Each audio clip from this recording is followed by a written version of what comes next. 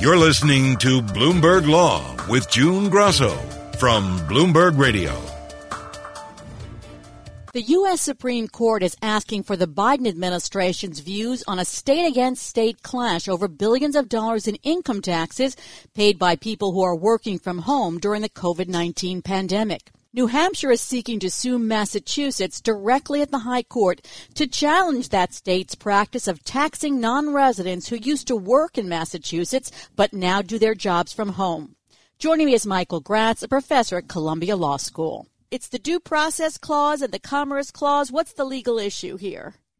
Well, there are really two legal issues. I mean, one is it really has to do with whether the court will take the case. That is that Article 3 of the Constitution creates an automatic hearing in the Supreme Court to resolve a controversy between two or more states. And if this is, in fact, that, then the court would have to take the case, although I don't believe that it falls within Article 3 of the Constitution. So I think the court has discretion as to whether it will hear this case. If it does hear the case, the issue is really a Commerce Clause issue and a burden on interstate travel or interstate commerce, and usually they come up as Commerce Clause cases, although you can find other places in the Constitution to argue this case from, and nobody's yet really briefed it. So, it may be a privilege and immunities case under the 14th Amendment, but I think it's really a Commerce Clause case. Oh. That's likely the way the court will view it. Let's talk first about the original jurisdiction of the Supreme Court. So just explain what it means that the Supreme Court has original jurisdiction in cases between states. Well, the classic example, going back a long way, would be if one state says that along the border, this piece of land or this much of a river is within that state's boundaries, and another state says, oh, no, it's our land or river, then that would be a classic case where the Supreme Court would have to resolve the dispute between the states. But here, what we're really talking about is a problem of taxation, which is claimed by individuals that one state is overtaxing them, even though the states themselves, New Hampshire in the case, is claiming that it's going to lose a lot of revenue as a result of this because it gives a credit for the Massachusetts taxes. Or in the case of the tri-state area, we would be talking about New Jersey and Connecticut complaining that they're giving credits for New York taxes and New York is overreaching. But whether that's really within the original jurisdiction under Article 3, I think there's some doubt about that. And so under Article 3, if it were a dispute between the states, and obviously New Hampshire's claiming that it's a dispute between the states, the court would have to hear the case. But the court gets to decide its interpretation of Article 3, and if the court doesn't want to take the case, I think it has a basis for saying that this is not an Article 3 case, but instead it's a dispute between taxpayers and two states and who should be collecting their taxes. And that's a case that the taxpayers need to bring, and it's a case that the court may or may not want to hear. Or the court may decide that because of the revenue that's at stake, New Hampshire has a right to be heard on the case and maybe a party, although I think that may be a stretch, but it's not an original jurisdiction case under Article 3. So the first question is, will this case get to the court? Will the court take this case? And that, I think, is a matter for some doubt. The court refused the case where Texas was suing Pennsylvania over the elections. How difficult is it to get the court to get involved in states' disputes right away in an original jurisdiction setting? Well, the court doesn't like to be told that it must take a case. And so it often asks whether this is really a case of original jurisdiction, and it wants to limit those kinds of cases. The lawsuit that was filed by the Texas Attorney General about voting in Pennsylvania really presents, I think, the clearest example of a kind of case that the Supreme Court certainly doesn't want to take and absolutely doesn't want to say they have to take under Article 3. So, I mean, that's a good example of a case where the Supreme Court really didn't want to hear it. And just because it was a suit by Texas against Pennsylvania doesn't mean that it's a genuine conflict between the states. Texas was just claiming that Pennsylvania got its voting system wrong. And here, New Hampshire is just claiming that Massachusetts has gotten its tax system wrong and is being unconstitutional in its exercise of its taxing power. So I think this is a case that the court can duck. If it wants to, it could also say it's not original jurisdiction case, but we're going to hear it. We're going to grant certiorari and take the case in this case because New Hampshire, the court would say, is a proper party to such a suit. And it makes sense to go ahead and hear it sooner rather than waiting for a taxpayer to bring the case to the court, which is the normal way in which these state tax cases get to the court.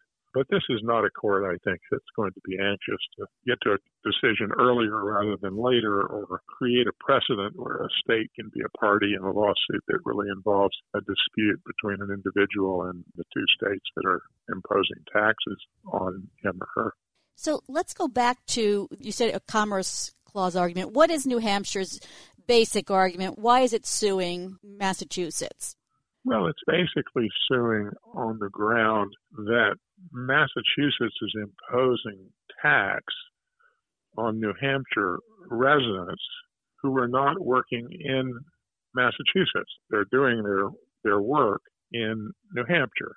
Now, they may be doing it for an employer who's in Massachusetts, in which case New Hampshire is likely to lose that case based on prior precedent. But that's the claim. The claim is that New Hampshire's residents are being discriminated against because Massachusetts is overreaching in its taxing claim. Well, that's what sort of hit me is because it seems from reading this, these are employees who were working in Massachusetts, and then because of COVID, they started working from their homes in New Hampshire. So if they're working for a Massachusetts company, you think that Massachusetts has a better case? I think Massachusetts has a pretty strong case. I mean, those of us who live in the tri-state area know that New York certainly has for a long time taxed residents of New Jersey or Connecticut on the income they earn from New York employers. And New York certainly will come into this case on the side of Massachusetts if the court takes the case. Now, Massachusetts made this argument, basically, this is an emergency measure. Let's just do this until we see what shakes out with COVID. Is that a good argument? Well, it depends on whose side you're on. Massachusetts is obviously concerned that at a time when the economy is struggling, people are able now to work for Massachusetts employers outside of Massachusetts and New Hampshire. A lot of people live across the border in New Hampshire to avoid income taxes on their other income and other taxes. New Hampshire is notoriously a light taxation state, and Massachusetts, back in the old days, used to be called Taxachusetts. They have a reputation of being higher, and they are a higher tax state. So Massachusetts is concerned that all these people are now going to claim that they're not working in Massachusetts, they're not coming to Massachusetts, and therefore Massachusetts can't tax them. And the usual rule is that the states have is that you're treated as being taxable as a statutory resident of the state if you're there more than 183 days, more than half the year. And here people who may have been routinely there in Massachusetts more than half the year are finding themselves spending little or no time in Massachusetts because they've left and are not coming back until the COVID emergency is behind us, which is in some ways in the future. And, Massachusetts is obviously concerned that they may lose a lot of revenue the 2 or 3 years that's going to take to get people back to work. And of course, the other problem is that given the fact that people like working at home, at least the ones who don't have young children who are not in school, may mean that more and more companies find it profitable to have people work from home rather than leasing or owning office space in Massachusetts. So this pandemic is a long-term threat to long-standing work relationships. Can a court take into account, let's say, for example, New Jersey estimates it will credit as much as $1.2 billion to its residents for income taxes paid to New York in the 12 months, starting in March 2020. Can the court take into account in any way the billions of dollars that some of these states will be losing, or is that peripheral? Well, I don't know I mean, I haven't looked at the numbers, and so I don't know whether New Jersey is telling you that that's the total that they'll credit. I wonder what they've been crediting before the pandemic. There are a lot of New Jersey residents who are working in New York, as we all know well, and New Jersey has been crediting New York taxes on salaries that people earn in New York for a very long time. So I don't know whether this is an additional $1.2 billion or whether it's whether it includes what they've been doing all along. But I'm sure the numbers are large. But I think that, at least in the tri-state area and the Massachusetts, New Hampshire border, the area surrounding the District of Columbia, it's quite common for people to work in one jurisdiction and live in another jurisdiction. And so that's not a new problem. And there is some Supreme Court jurisprudence on that. The basic rule is that you can't treat the out-of-stater worse than you treat the in-stater. The doctrine is that the state can't be internally inconsistent between in-state and out-of-state residents. But I would say, New York would say, well, we're taxing our in-state residents on their salaries, so we're not discriminating against out-of-staters. So ignoring the jurisdiction question and just looking at the substantive issue, which state has the better argument? I'd rather answer the question, which state is more likely to win if the court takes the case. And I think Massachusetts is more likely to win just based on the precedents of the Supreme Court in allowing states a lot of flexibility about taxing income that the state regards as having been earned in their state because the employer is in that state. So I think it's a long shot for the residents of New Hampshire to win this case. But it's difficult to think that a resident of New Hampshire is going to have the wherewithal to take a case like this to the federal courts and bring it up through the district courts and the appellate courts and get to the Supreme Court, even if they thought the Supreme Court would take it. It's a very expensive litigation proposition. So this may be the only way it's going to get to the Supreme Court. And if the Supreme Court doesn't decide this, then everybody's going to be in a bit of a mess.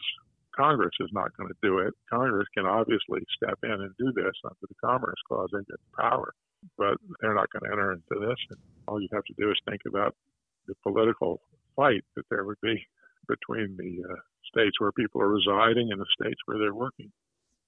Why did the Supreme Court, do you think, ask the Solicitor General for her opinion?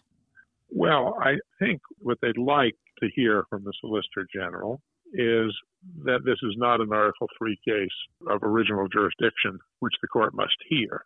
And that would then bolster a decision not to hear the case. And the Solicitor General's office historically is thought to be thoughtful and take into account institutional kinds of concerns.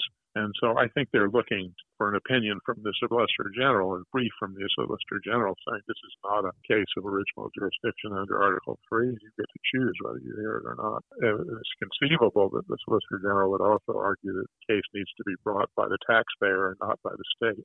Thanks, Michael. That's Michael Graetz of Columbia Law School.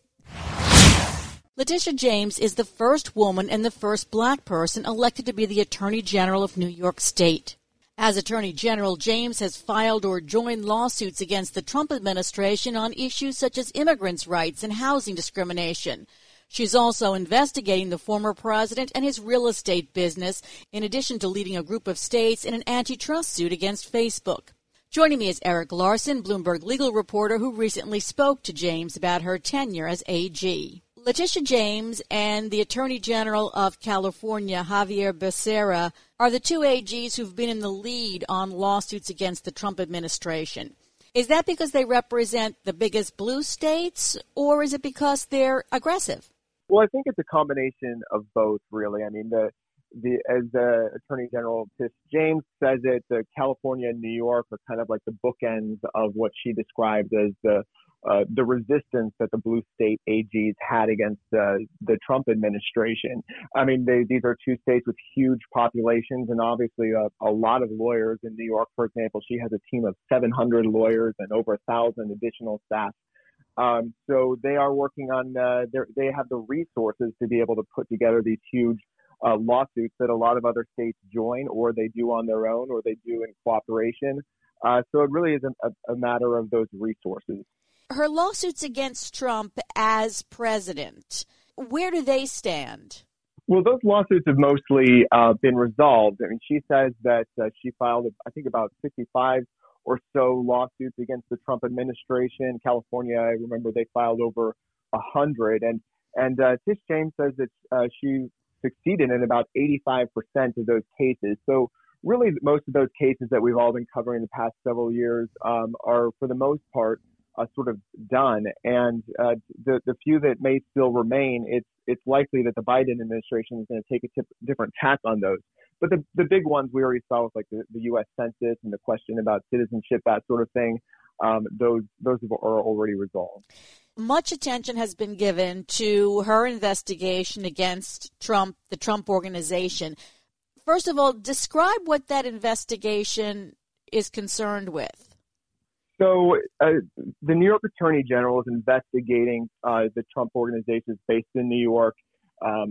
She opened the investigation after Trump's former lawyer and fixer, Michael Cohen, gave some testimony in Congress outlining what he described as fraudulent conduct involving the valuation of assets that essentially gave financial benefits through taxes or bank loans to the company. So she opened the investigation in 2019 in response to those remarks, something she couldn't, really ignore.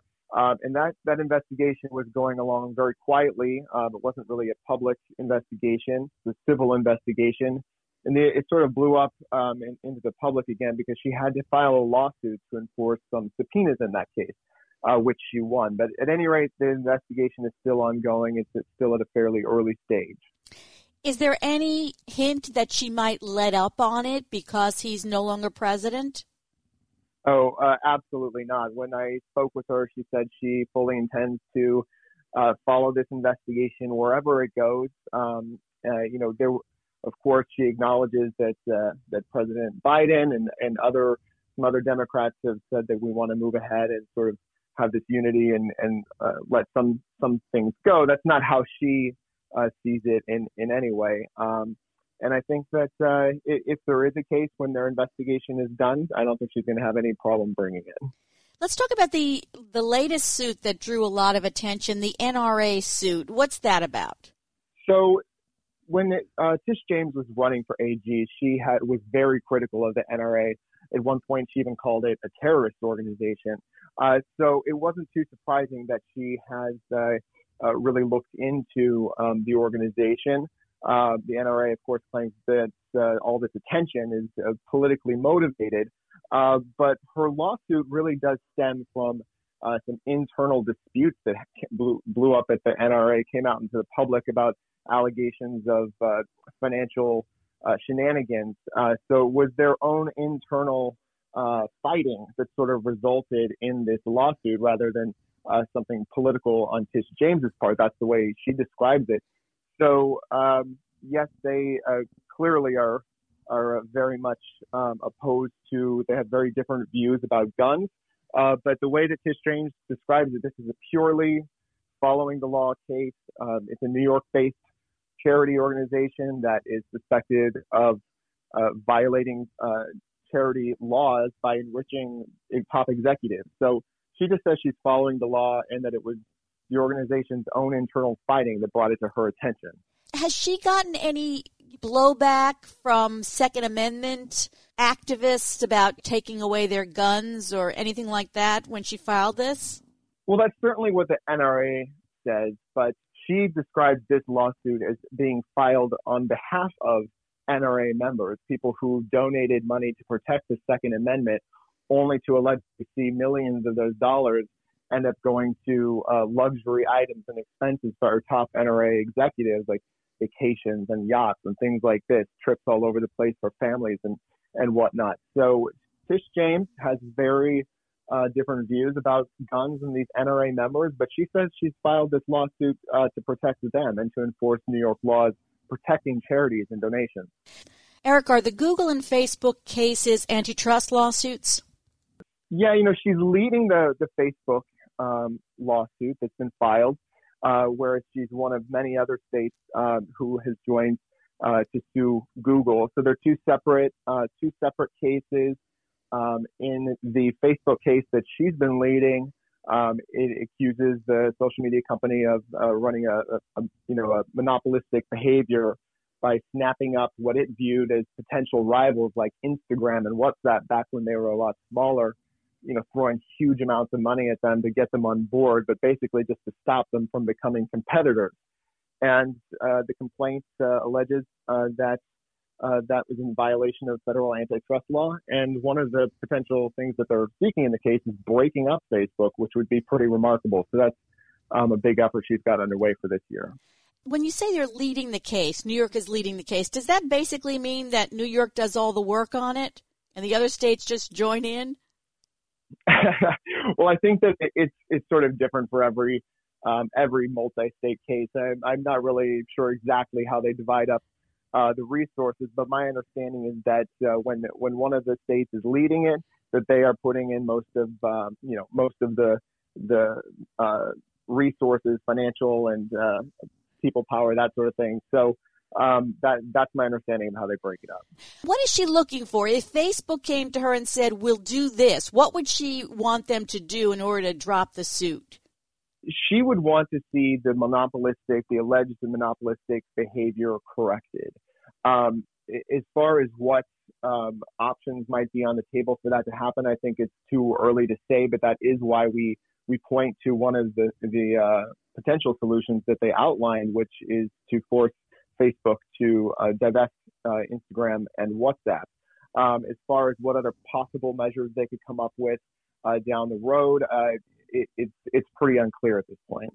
Did she hint at any lawsuits she might be filing? No, that's definitely not her style. She doesn't ever do that. Being Attorney General is looked at as a stepping stone to being governor. Does she have those political ambitions?